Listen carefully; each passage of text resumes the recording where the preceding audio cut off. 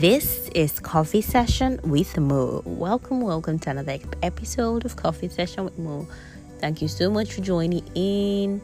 Thank you for listening to the first, second. Now this is the third episode. And on today's episode, so today I'm recording this in some part of the world, some part of Nigeria, is marked as World Sexual Purity Day. And so I think I want to talk a little bit about sexuality or sexual purity, and also talk about relationships, not necessarily relationships, but handling emotions. First of all, one of the things I've realized about sexual purity is that it is a decision that you make. So you have to decide that you want to live a sexually pure life, because sometimes if you don't make that decision, you might not necessarily be able to live a sexually pure life. If you don't make that decision, tell yourself, I want to live a sexually pure life by the grace of God. And honestly, you cannot live a sexually pure life by yourself. You need God to help you. And so one of the first things to know about sexual purity is that you need to make that decision. Tell God, I want to live a sexually pure life. Yes, God has mandated us as His children, as Christians, believers of Jesus. We need to live a sexually pure life. Is what God wants, and more importantly, is you making that decision that you're going to obey God by living a sexually pure life. And you need to make that decision, and after which you're able to take out or do whatever it is you need to do. Another thing I believe that you need to know about sexual purity is that you need to be careful what you watch, what you see with your eyes, what you listen to is very important. Some people say things like some people believe there is really nothing wrong with watching movies where there's a lot of immorality going on there. Some people believe it won't affect them, but it's very surprising how things subtly affect us as human beings. You're unaware that this thing is actually going into your mind. It's not going out. It's going into your mind, and it could affect you at some point. So it's important to be careful what you see, because it could cloud your judgment. It could begin to simulate things that should not be simulated. You also need to be careful what you listen to, the kind of songs you listen to. Sometimes people listen to some songs and feel nothing is wrong with those songs, but it actually affects you.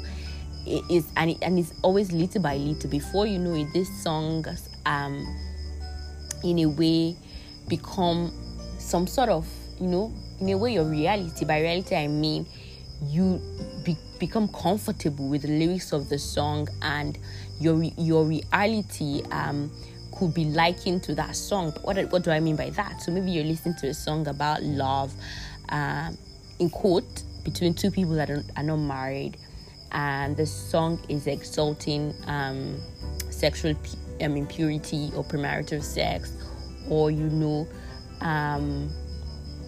things are not just right, immorality on a general note.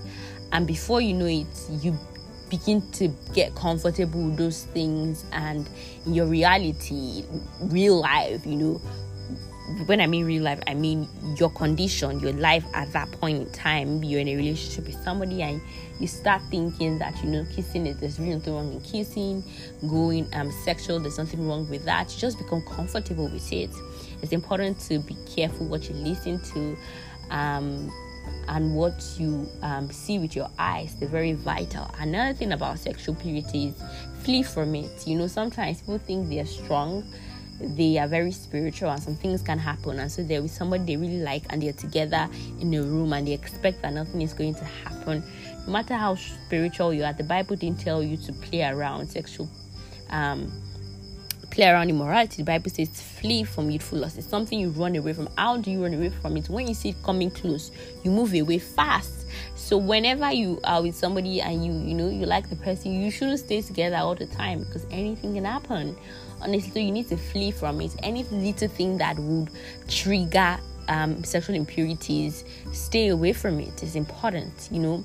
There are a lot of things about sexual purity. Read your Bible, allow the Holy Spirit guide and lead you, you know, to help you, because it's the only one that can help you live that life once you've made that decision, because His grace is sufficient for you and for me. Now, moving on from that, I want to talk a little bit about relationships and how to handle emotions, you know. So one of the reasons why I like coffee sessions one of the reasons why I like coffee session with Mo is that I get to share my personal experience.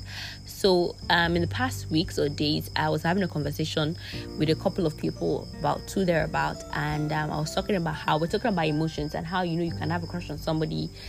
And I was saying that when I like somebody, so the flow of the conversation was like, I liked a particular younger man, which I don't. Well, at first maybe, but I really don't like him. You know, I don't like this young man in any way. It's not somebody I want to like. It's not somebody in that way. You know, it's not somebody I want to have anything to do with, because we don't have this or share the same values. And I was trying to let them know that I don't like him, right? And personally, if I like you, you would not know, because most times, if I like you, right, and I don't see that you're my husband, I don't want to waste that emotions, and so I try to destroy it. And how best do I know how to do that is to cut out conversations with the person. So one of the ways, if I feel that, you know, I like somebody, is that I accept it and I try my possible best to cut it out. Now, one of the things about handling emotions, particularly emotions as regard, you know, the different types of emotions, the different types of emotions. There's emotions you have towards somebody, like a guy. People say, I'm feeling for him, I feel for him, I have feelings for him, rather. You know, when you have that type of emotions, one of the ways to handle it is to acknowledge that you have that, and try to scan through what kind of emotions you have. Is this positive? Is this negative? Is this person actually meant to be mine? Is it my husband? Is it all meant to be together? So you know how to channel that emotions, because sometimes people don't like to acknowledge their emotions, and this spans across every other type of emotion. So maybe you are angry. Understand that you're a human being and you should have emotions. You know, you're going to be emotional about things, but you need to also understand that you need to know how to manage and handle them. If it's feelings, maybe like somebody, you are angry, you are sad, you need to have well-proven mechanisms, you know, well-proven mechanisms for handling your emotions. It's very important, you know. And you know, maybe for the next episode, I'm going to talk about ways to handle emotions, practical ways for managing or for handling emotions. And I think I'm just going to wrap up at this point. It's a pretty short one, but I just hope you enjoyed this episode of this podcast. You know, in another 2 weeks, I'm going to drop or release the next episode. Until then, have a wonderful, wonderful day, have a wonderful, wonderful week, and have a wonderful, wonderful rest of the year. Bye.